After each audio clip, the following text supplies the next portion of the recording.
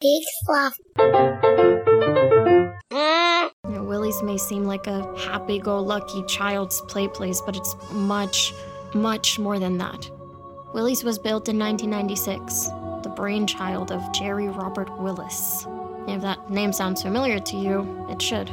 Jerry was one of the last century's most sick and sadistic serial killers. Jerry spent most of the time cultivating similar sickos. I mean, these were the most depraved people you could ever imagine. Often, Jerry and his crew would whisk away unsuspecting families to the super happy fun room. Once inside, the families would be treated to a birthday cake and a private show by Willie Weasel. The shows would always end the same way.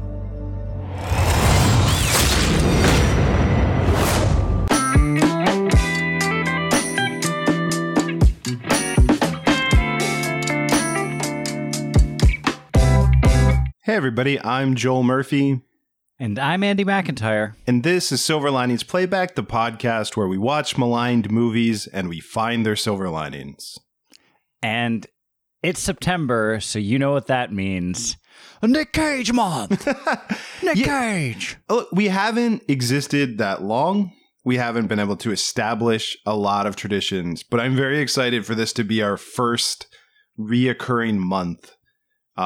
Because we could live 100 lifetimes and do a show every week, and I don't think we could ever recap every maligned Nicolas Cage get through movie. Every maligned Nick Cage movie. So I'm excited to take a crack at another 4 of them this month because we said this last year, but if people weren't familiar, I think it's safe to say we're both fans of Nicolas Cage. Like we really, unequivocally, yes. Yeah. Love the Cage. We really love Nicolas Cage. I think that he is a good actor, even though he does a lot of questionable material.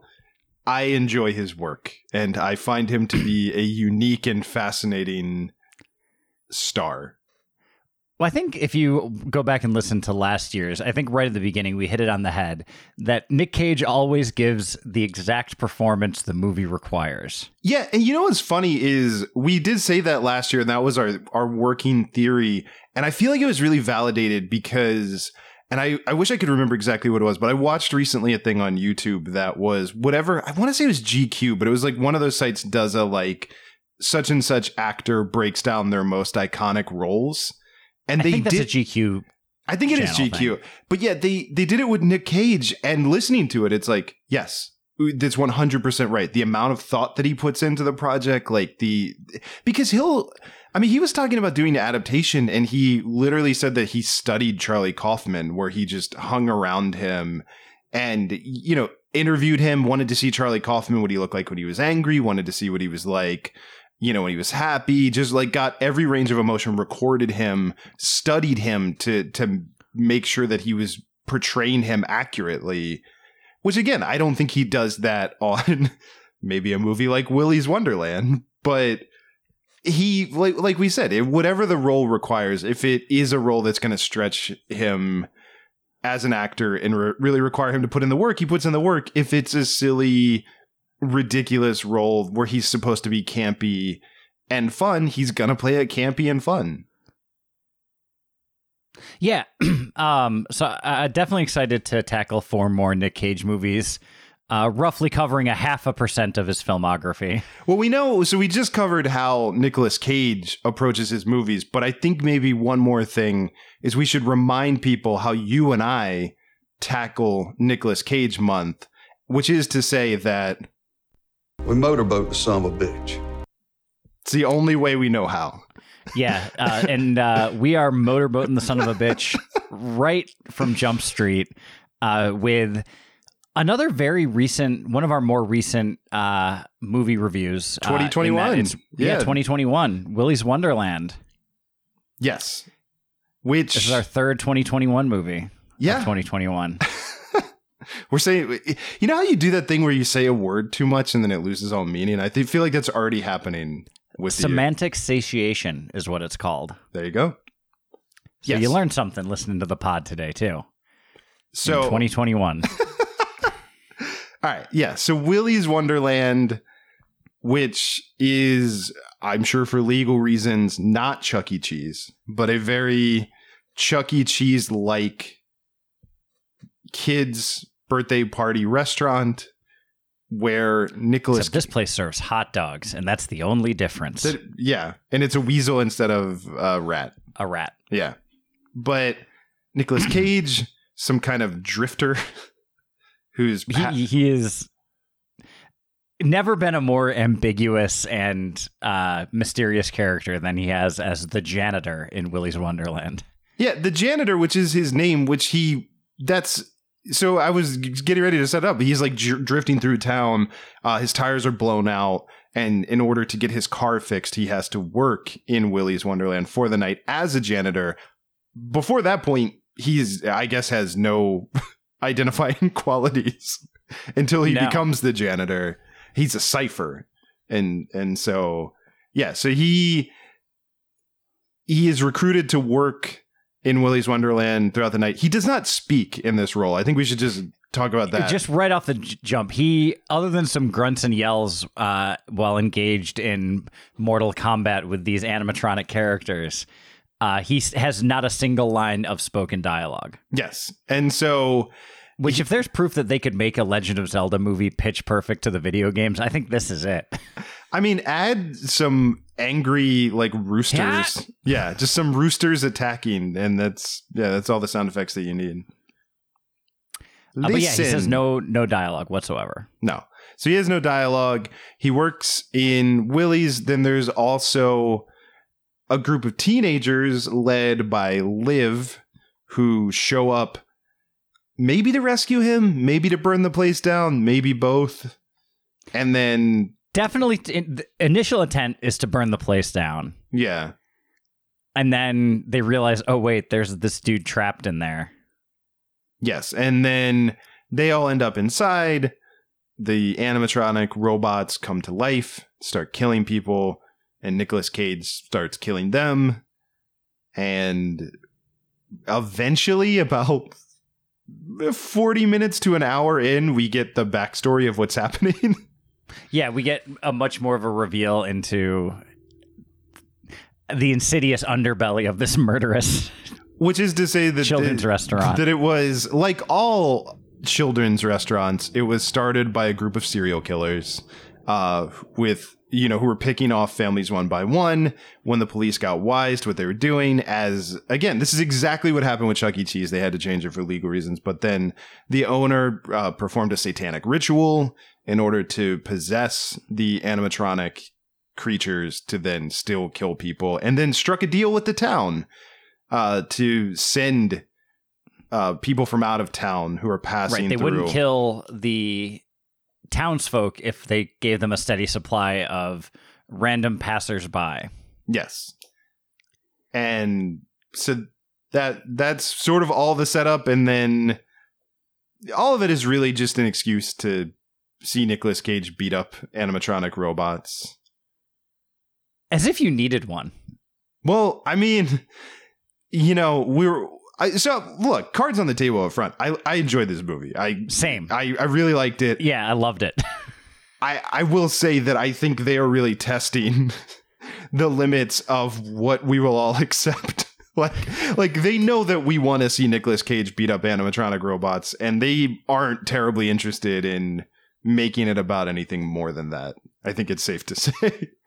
Yeah, it's there's some window dressing. They also throw in some light dusting of Scared Teenager movie. Half-heartedly, though. Yeah, half-heartedly. Like, the teenagers go down way too easy. Yeah, the teenagers go down way too easy. They don't even really commit to the tropes. Like, even the two teenagers that end up hooking up feel like they don't want to be doing it. It's just like, well, this is the part of the script where two teenagers hook up and die. So yeah, where we drew the short straws, murder playland, and then get killed.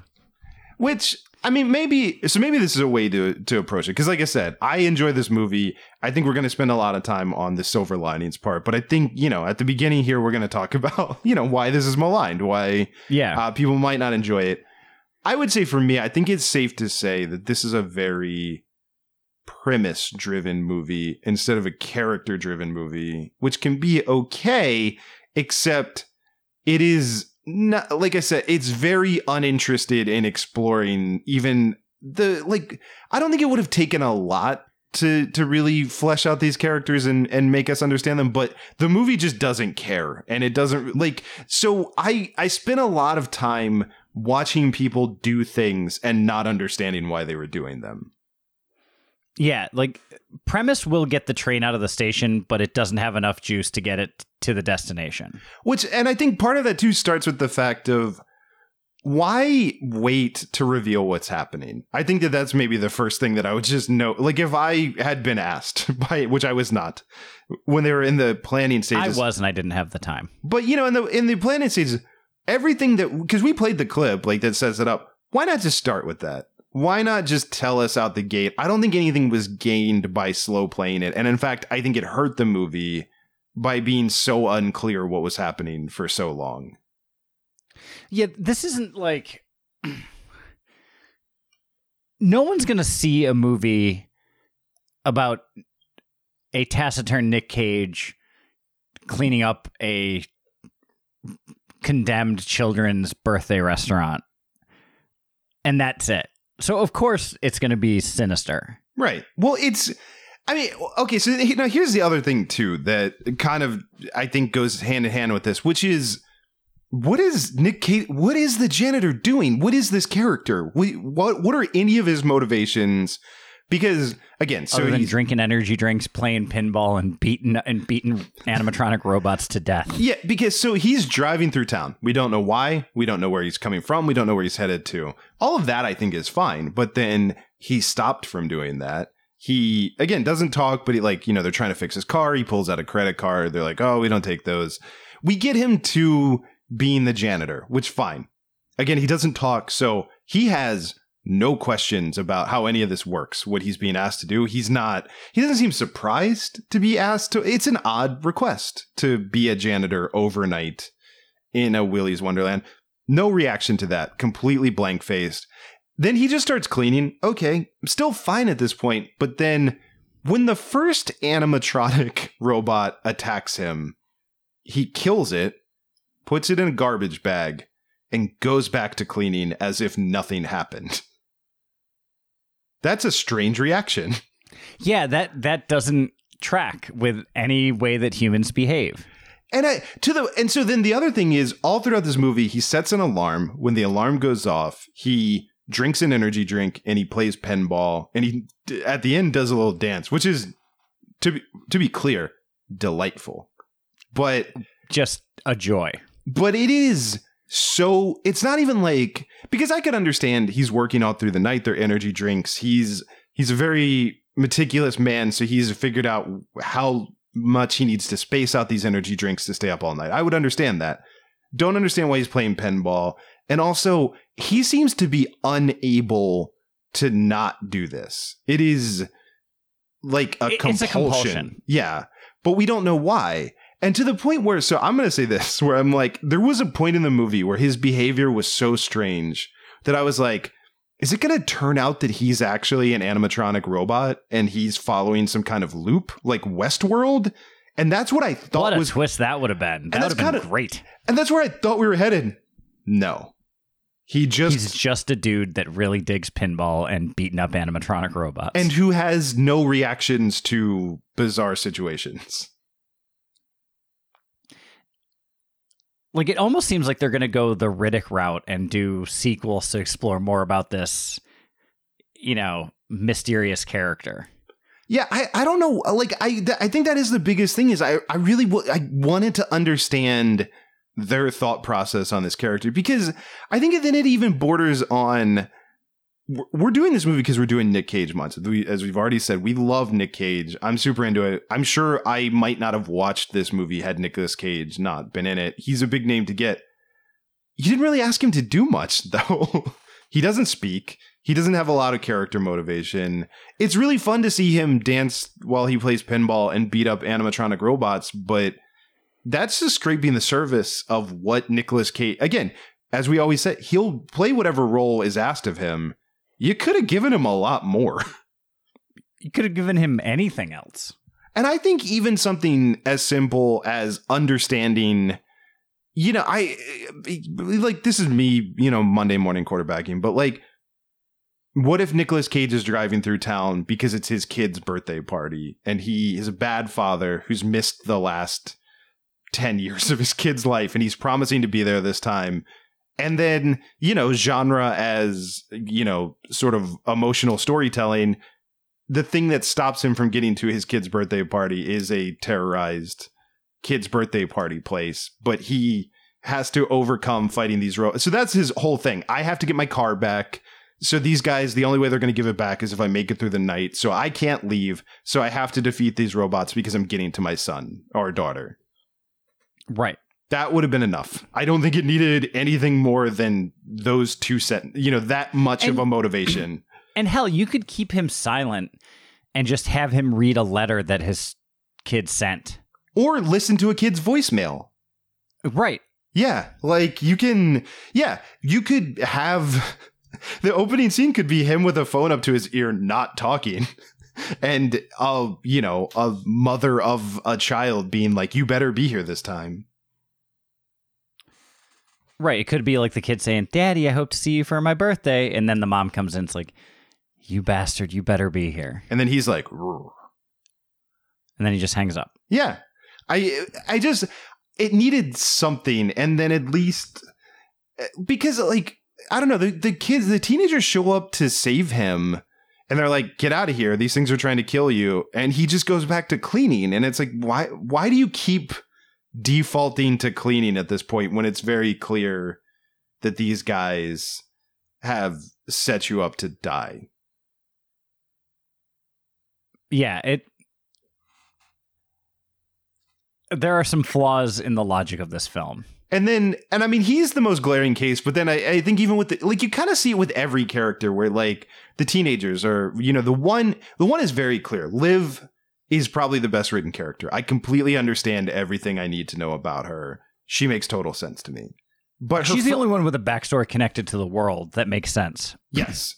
And some degree the sheriff, but the sheriff's a little shaky. Well, the townsfolk, they're enough of a villainous trope that it works. Yeah, but like Liv's friends, first they don't want to go inside, and then they sort of fall into the building like by accident. While trying to cover it in gasoline to light it on fire. Yeah, they want to burn it down. They don't want to go inside. Then they end up inside. And then again, like we said, the two characters, just because this seems to be what's asked of them for the tropes of a teen horror movie, they just decide to have sex. And it's a very baffling decision from two characters who go from, I don't want to be here to, I'm so turned on by being here.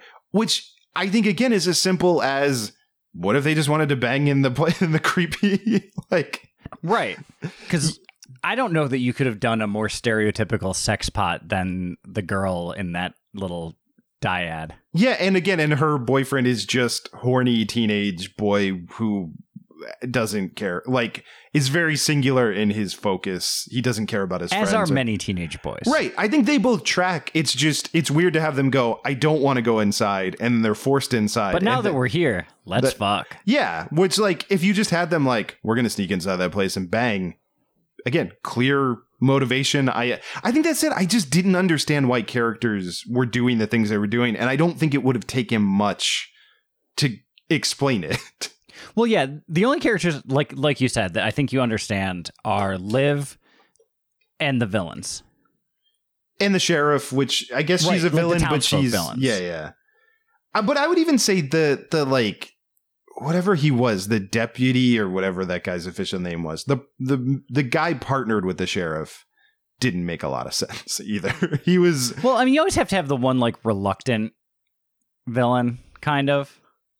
Which makes sense, but he was another person that seemed to bounce back and forth depending on the scene of what it was he was doing in any given scene. Because a lot of times he was trying to stand up to her. Because again, if you want to have a guy that like doesn't want to do it but gets pushed into it, but like he didn't want to do it, then all of a sudden he wanted to do it, and then he didn't want to do it again, and then he like it just seemed to work like that. Like he didn't seem to know what his motivation was. Yeah, so this movie, for as simple a premise as it is still a bit of a narrative mess. Yes. Yeah. And again, I think one pass could have solved all of this. Like, set up the stakes earlier, give Nicolas Cage just the bare minimum of an explanation as to what he's doing. Just so we can understand him. They could have even just simplified it even further and had the Slim Jim chomping mechanic be like, you look like a guy that holds up your end of a bargain. Yeah. Yeah. It just needed something. It needed something. Yeah. Or, again, if you don't even want him to talk, it could be as simple as someone from the town recognizing him. Maybe he's a man of legend at this point of like, I heard stories of a man who wandered into a town. The drifter. Yeah, a drifter who, once he makes a deal with someone, he honors that deal to the end and to the letter, and he won't stop until the terms have been met. Like, I don't know, like something like that would have at least... Literally anything. Yes. But it's just, instead you spend an hour and a half going, why does he stop fighting the robot monsters to drink an energy drink and play pinball? I would love to understand this. Oh, well, then you add line, unless it gets in the way of his pinball game. Yeah. Something. But anything. I think we could take it a step further. Why was the pinball machine in the kitchen? And not set up, but then it seemed to work. He didn't really seem like he had to fix it. It was just there with a tarp over it. Yeah, just had to plug it in. Yeah, and again, that seemed like that was going to be something... Maybe like, yeah, I just thought they were really setting up something. You're setting up a clear pattern, but seemingly for no reason. Or you could even use because most pinball machines have a series of goals that you have to knock down. And so they could have done some parallel structure with him knocking down the goals. Each time he knocks a goal down in the pinball game, or clears a goal, he kills another one of the animatronic robots. Or, again, I mean, I don't know, make the animatronic robots work. Make it so they still have some kind of kid's birthday party logic that maybe instead of pinball, it's skee ball. And if he wins enough tickets, they have to honor them or something. Like there is actually some reason that he's trying to get the high score. Right. It's just, it could have used a little bit more. Yes. So I think we hit on most of the narrative problems of the movie. Yep. So some of the cinematic issues I had with the movie is I felt that the editing in a lot of the fight scenes was real jarring. Yeah, there was a couple times where I thought it was going to be a really great moment. Like, it seemed like they were setting it up. A perfect example is like the end when it's Nicolas Cage is going to square off against Willie, and he's holding his bag of cans, and he's got like a stick, I think, or something. Yeah, a burlap sack full of energy drinks, and 2 sticks taped together. And so you get this shot where it's like they're both on each side of the frame. They're staring each other down. It's like from the side we see both of them, and then they're charging the at each other. Street Fighter shot, basically. Yeah, Street Fighter shot. Then they're charging at each other, and then he swings the pool cue, and then it's just like right when you're so excited because this is what you've been waiting the whole movie to watch. Then it gets really. The editing gets really crazy. It's a very shaky cam. It's hard to track what's happening. Yeah, the fight choreography. And sometimes it almost felt like they changed film stocks for the fights to give them like a different sort of ethereal quality to them. And like that didn't work for me. Well, also they were just really hard to follow just visually. Just watching them, they were so jerky and so shaky. And kept quick editing that like they felt disorienting instead of fun. Yeah. Which I'll say this, we spent a lot of time talking about the narrative reasons that it bothered me. I think that this is a bigger issue for this movie because again, it's a great premise. It's because when you go to a movie wanting to see Nick Cage kill a bunch of animatronic robots, if the dots aren't connected in a perfect way, you kind of forgive it if he kills some robots. And if you really enjoy it. Like, that's the thing. If you're going to be premise-based, if you can be so fun in that premise, everything else will be forgiven. Like if you can just make it a ridiculously fun time. And I think they were close, but I think they missed the mark on the actual fight choreography and the way that it's edited. Yeah, I'd agree with that. There were a couple of just logical inconsistencies that irked me, but it's a little nitpicky. Like just like the way it was cut and edited, it looked like Willie the Weasel didn't cut the sheriff in half, but like punched her so hard he split her in half. Yes. And if he has that level of power, like there's no reason that Nicolas Cage should have stood as much of a chance as he did. Right. Yeah. Like if you'd made, like, I think it could have just been an editing issue. Like maybe the intent was that he, used his claws to cut her in half, which is reasonable because he had huge claws. Yeah. But it was just edited so weird. It looked like he punched her in half. Yeah. Which was cool. Yes. No, he's able to rip her in half with one blow, but then he beats the shit out of Nicolas Cage for a while and doesn't kill him. And like slashes him with the claws and all that. Yeah. No, I think that's fair. The other one, and this is just dumb, was when Willy's Wonderland explodes. Even though Nick Cage is driving away, I thought you see the reflection of this explosion in his sunglasses. Yes. Yeah. I had that same thought. Yeah, he's driving away from the building, but yeah. So it should have been his rear view mirror, but instead they did his sunglasses for some reason. It was a cool shot. It looked cool. Made no sense. Yes.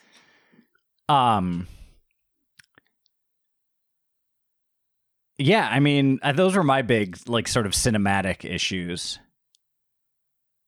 I think. Let's talk about how fun this movie was. Yeah, I think we did. I think you towed that line. I felt like you were almost like I didn't want us to get too into. I never want to be like too nitpicky of like when you turn into the guy from The Simpsons who's like, might understand this as a magic xylophone. Like, we don't want to be genius at work. No, we don't want to be that guy. But yeah. Yeah, but I don't know, the reflection in the sunglasses that just doesn't make sense. No, yeah. It was a cool shot, but needed a little bit more connective tissue. Yes. All right. So let's pivot. This movie's a lot of fun. This movie's a ton of fun. Nicolas Cage. It's what's on the tin. Nicolas Cage beating a bunch of animatronic robots to the death. Yeah. And just, I do love all of the logic of it. I love him beating up the robots. I love him putting the robots in garbage bags and stacking them up outside. Like, I thought that was a really clever idea. I liked his little pinball dance. I mean, his performance. Love the pinball dance. Yeah, his performance is great from start to finish. Like, even with as little as he's asked, I enjoyed all of it. I also enjoyed him changing his shirt. I thought that was whenever his shirt got dirty, he always went and got a clean shirt. Which again is one of those things where I wish they had like made the character just make a little bit more sense, but I still loved that just as an individual choice. Yeah, like that was fun. I love the look that he gives the two guys when they show up to expecting to find his body. Yeah. And he just takes the keys and leaves. Mm-hmm. Because they're like literally like, what do we do now? Yeah, all of that was good. No, he was really great. And also, man, I don't know what your experience is. The really funny thing is I had I did theater in high school. A number of my friends in high school actually worked at Chuck E. Cheese, which is I think who gets that job is high school theater kids. And the funny thing is I remember talking to them about how much they did not like that job and how much they did not like being in the costume. But man, I thought of them fondly. And I Chuck E. Cheese is creepy and the animatronic robots are creepy. And so leaning into that is a very smart idea. I think that it's evidence that every child who went to one of those birthday parties is scarred in some way. And are like processing it through movies like Willy's Wonderland. Yeah, like the Chuck E. Cheese in my hometown had this like cheese maze underneath the stage Whereas like you just crawl through the holes in the cheese, but you could still hear the songs and stuff. So it was very unnerving. Yeah.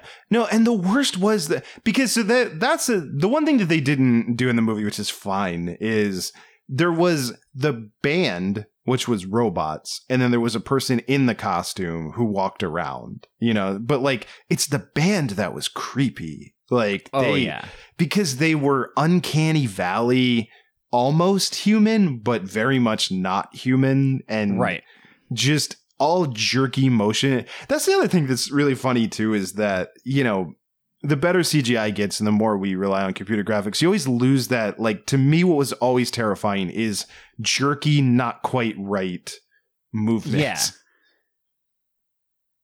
And that's something that this movie I thought did. Yes. No, this movie understood exactly why a place like Chuck E. Cheese is terrifying.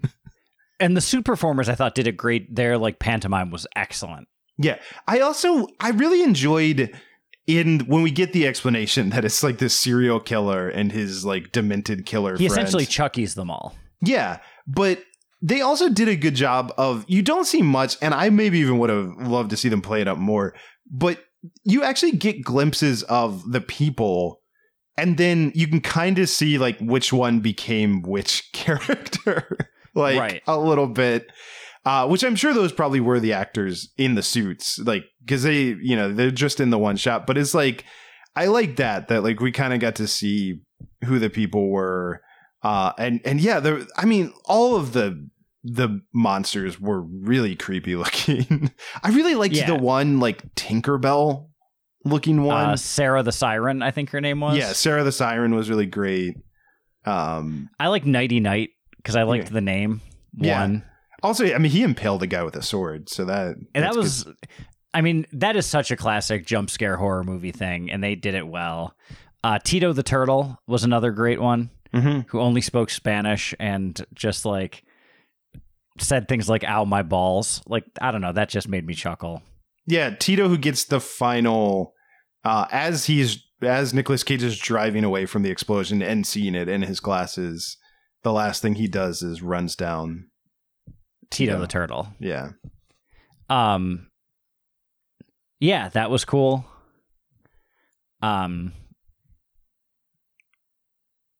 Yeah, it was just fun monsters, and they were all different enough that they like felt different. Like the chameleon was also pretty cool. And I liked how like she was trying to like con the one kid. I thought that was great. Yeah. So the one thing is like this one kid is hiding, and then she sort of is like, I'm different from the other ones. Like, I just want to talk to you. They've trapped me. I can help you. And then like I have questions, like you probably have questions about like what it's like to die and be a spirit. I'll answer them. Like that was great. Like I really enjoyed very well done. Yeah. And she was just lying. Yes. Well, because the second that then Liv showed up, she just kills that kid. Right. Just by wrapping her prehensile tongue around his neck and snapping it. Yeah. So, no, all of that was one of the better kid deaths, too. I think that was. Yeah, for sure. But yeah, like, I enjoyed all that. Yeah, like you said, I think they could have maybe heightened the deaths a little bit more, maybe teased them out a little bit more. Like, they almost happened too fast, but... Yeah, that was one thing, like, in this, I know we're in the pivot portion, but, like, all the teenagers died, and I'm like, there's still 40 minutes left? Yeah. Yeah, which they should have... And I thought they filled it well, because they delved into the backstory a little bit. You got Beth Grant, who I always love. I think she's a great actress. I think she does that type of role excellently. She's the Sparkle Motion mom from Donnie Darko, if you trying to place that, and if you don't recognize the name. Yeah, she's in Winter's Bone. Like, she's been in a ton of things. As if there is an unpleasant mom... oftentimes in some sort of rural part of America, like Beth Grant is one of the go-tos. Yeah, she's great, and she's really good in this role of just one, because it's Beth Grant, you immediately know that you're not going to like this character. Which is no offense to her, because I love her, but I love her. No, she's so good at like playing that role of just playing terrible characters that you despise.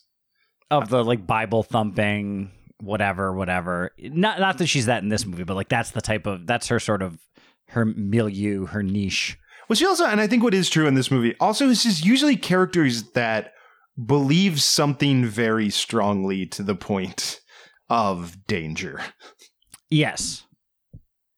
Like, are so clear in their convictions that they are rigid in the way that they see them just follow through. Unwavering in their beliefs. Yeah, she's really good at that. Yeah, she was just as good in this as she hasn't been in anything. Mm-hmm. Emily Tosta, who played Liv, I really liked. Yeah, like I said, I think she got the clearest arc. I think her character made a lot of sense, and also she got called upon again. That she was the one in the clip from the beginning to fill in the gaps later. Yeah, to fill in the gaps of what was happening. Because it turns out that she has been through this before. Like her family was on a road trip, and they threw out the nail strip to blow out the tires so they could kidnap the family to murder them. But somehow she survived. Mm-hmm. And was raised by Beth Grant's character, Sheriff Lund. And that's why one of the first things you see in the movie is her trying to burn down Willy's Wonderland. Mm-hmm. Because she gets it. It's a den of evil. Yeah. Which, it being an animatronic birthday party restaurant, wasn't enough to give you a clue that it's a den of evil. This one was. Yeah. But I thought I liked her performance. Like, I think all of her reactions felt earned and real. Because, like, it was just enough, like, I'm over this, mixed with I'm terrified by this. Like, I thought she played it really well. Yeah. Yeah, for sure. One other thing we haven't talked about that I did enjoy is there was some really delightful musical choices in this as well. Which, I mean, first of all, always a fan of the song that they chose to pay the money for. That was definitely probably the bulk of the budget, I think, went to getting Nick Cage and to getting this song, was they play Freebird at the end. Yes, they just play Freebird. For that. But the rest of the music is very what would be played in a place like Chuck E. Cheese. And so, like, the animatronic murder robots are killing people while Head, Shoulders, Knees, and Toes is playing. Yeah, there's an extended fight scene set to Head, Shoulders, Knees, and Toes. Yeah, so that, I'm all for that stuff. Like that. Yeah, and they could have, like, maybe had him hitting those parts in time with the words if they really wanted to, like, take that next step. Yeah, I think, again, to your point, I think they could have executed a lot of the fight choreography a little bit more elevated, I think, than they did, a little bit clearer. But yeah, even just doing it was fun. But yeah, if they could have hit that to the music, that could have been if it's a headshot, a shoulder shot, a knee kick, a toe stomp. Yeah. Or, like, he catches a foot, breaks the toes or something. Any number. There's a bunch of ways you could go with that. Yes. And I think it would have been cool. It was still fun. And just the weird, like, country drawl version of Head, Shoulders, Knees, and Toes that they, like, I'm sure recorded for this. I'm sure it wasn't a pre-existing version of the song. Yeah. But yeah. I'm also sure that that's license free, that's in the public domain. Yeah, I'm pretty sure that. And, like, the, like, not quite happy birthday song they really nailed. Yeah. Well, just, again, I think there was a lot of really great world building of, like, obviously this is a riff on Chuck E. Cheese, but there was, like, a Willy's Wonderland theme song. There was a birthday song. There was Head, Shoulders, Knees, and Toes. Like, they definitely built out, like, what you understood had this not been a place where people were murdered and it had just been a normal, creepy children's birthday restaurant. You very much understand how it functioned. Yeah. And I think all of that was good. Right. It's a small note, but, like, I love that he finished cleaning. Like, that the place is spick and span when they get in. Yeah, again, like I said, I just almost wish we had understood it a little bit more, but as a note, the instinct to end it with he did what was asked of him, Like, he was asked to spend the night and clean the place, and he did. He lived up to his end of the bargain. Yeah. Yeah, and then, like, the two final scares with the siren jumping on the back of the car and lighting the gas tank on fire, killing the sheriff or the owner, Tex McAdoo, and the mechanic guy. Like, that was fun. And then just running down Tito the Turtle with the car is sort of the final shot of the movie. Also, shout out to Tex McAdoo as just a name. Yeah, Tex McAdoo is right up there with the all-time great names in Nicolas Cage movies. Right up there with Memphis Reigns. Yeah. Honestly, they seem like they would be across the table from one another on a riverboat gambling somewhere. Right. Or that Tex McAdoo needs Memphis Reigns to steal a bunch of cars. Oh, yeah. Tex McAdoo is definitely putting the strain onto Kip to yeah, he's putting his thumb on Kip Reigns to make sure that his older brother Memphis takes care of business. Yeah. That Willy's Wonderland shirt is pretty sharp.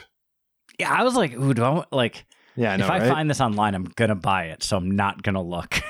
Look, I know we were a little harsh at the beginning, but I think it's clear we love this movie. So if the makers of Willy's Wonderland want to send some merch, I would gladly sport that. But yeah. Because this, like, it's not a perfect movie, but man, is it a fun movie. No, it really is. And I enjoyed it. And I feel good. I feel like it set a good tone for Nicolas Cage month. Yeah. The sky feels the limit from here. I think we're driving away from this movie. The explosion behind us is in our sunglasses, and the whole world is in front of us for the rest of this month. So I'm pretty I'd psyched. say if anything, we're ready to motorboat the son of a bitch. Always. We always are. So never forget that. But yeah, I think that's it, man. I think we did it. Yeah, I know we did, because I get why this movie's maligned, but man, is there plenty of silver linings to find fun in it. Yeah, and really, isn't that what you want in a ridiculous, maligned Nick Cage movie? If you don't, you're doing it wrong. If you don't, this is going to be a long month. It's going to be... tune in October. But please, no, keep listening. Please. Silver Linings Playback is a production of HoboTrashCan.com. If you enjoyed the show, please rate or review it on Apple Podcasts. Hear more great shows on the Peak Sloth Podcast Network, like this one. We Have to Ask. It's a podcast where we answer the question, are you going to eat that? What will you leave behind? Why get out of bed? Will you be our neighbor? I'm Marty. And I'm Jonathan. We're two hosts. Infinite Universes. We have to ask. New interviews every Tuesday. Find us on iTunes or online at wehavetoask.com or with the other great podcasts on the Peak Sloth Network at peaksloth.com.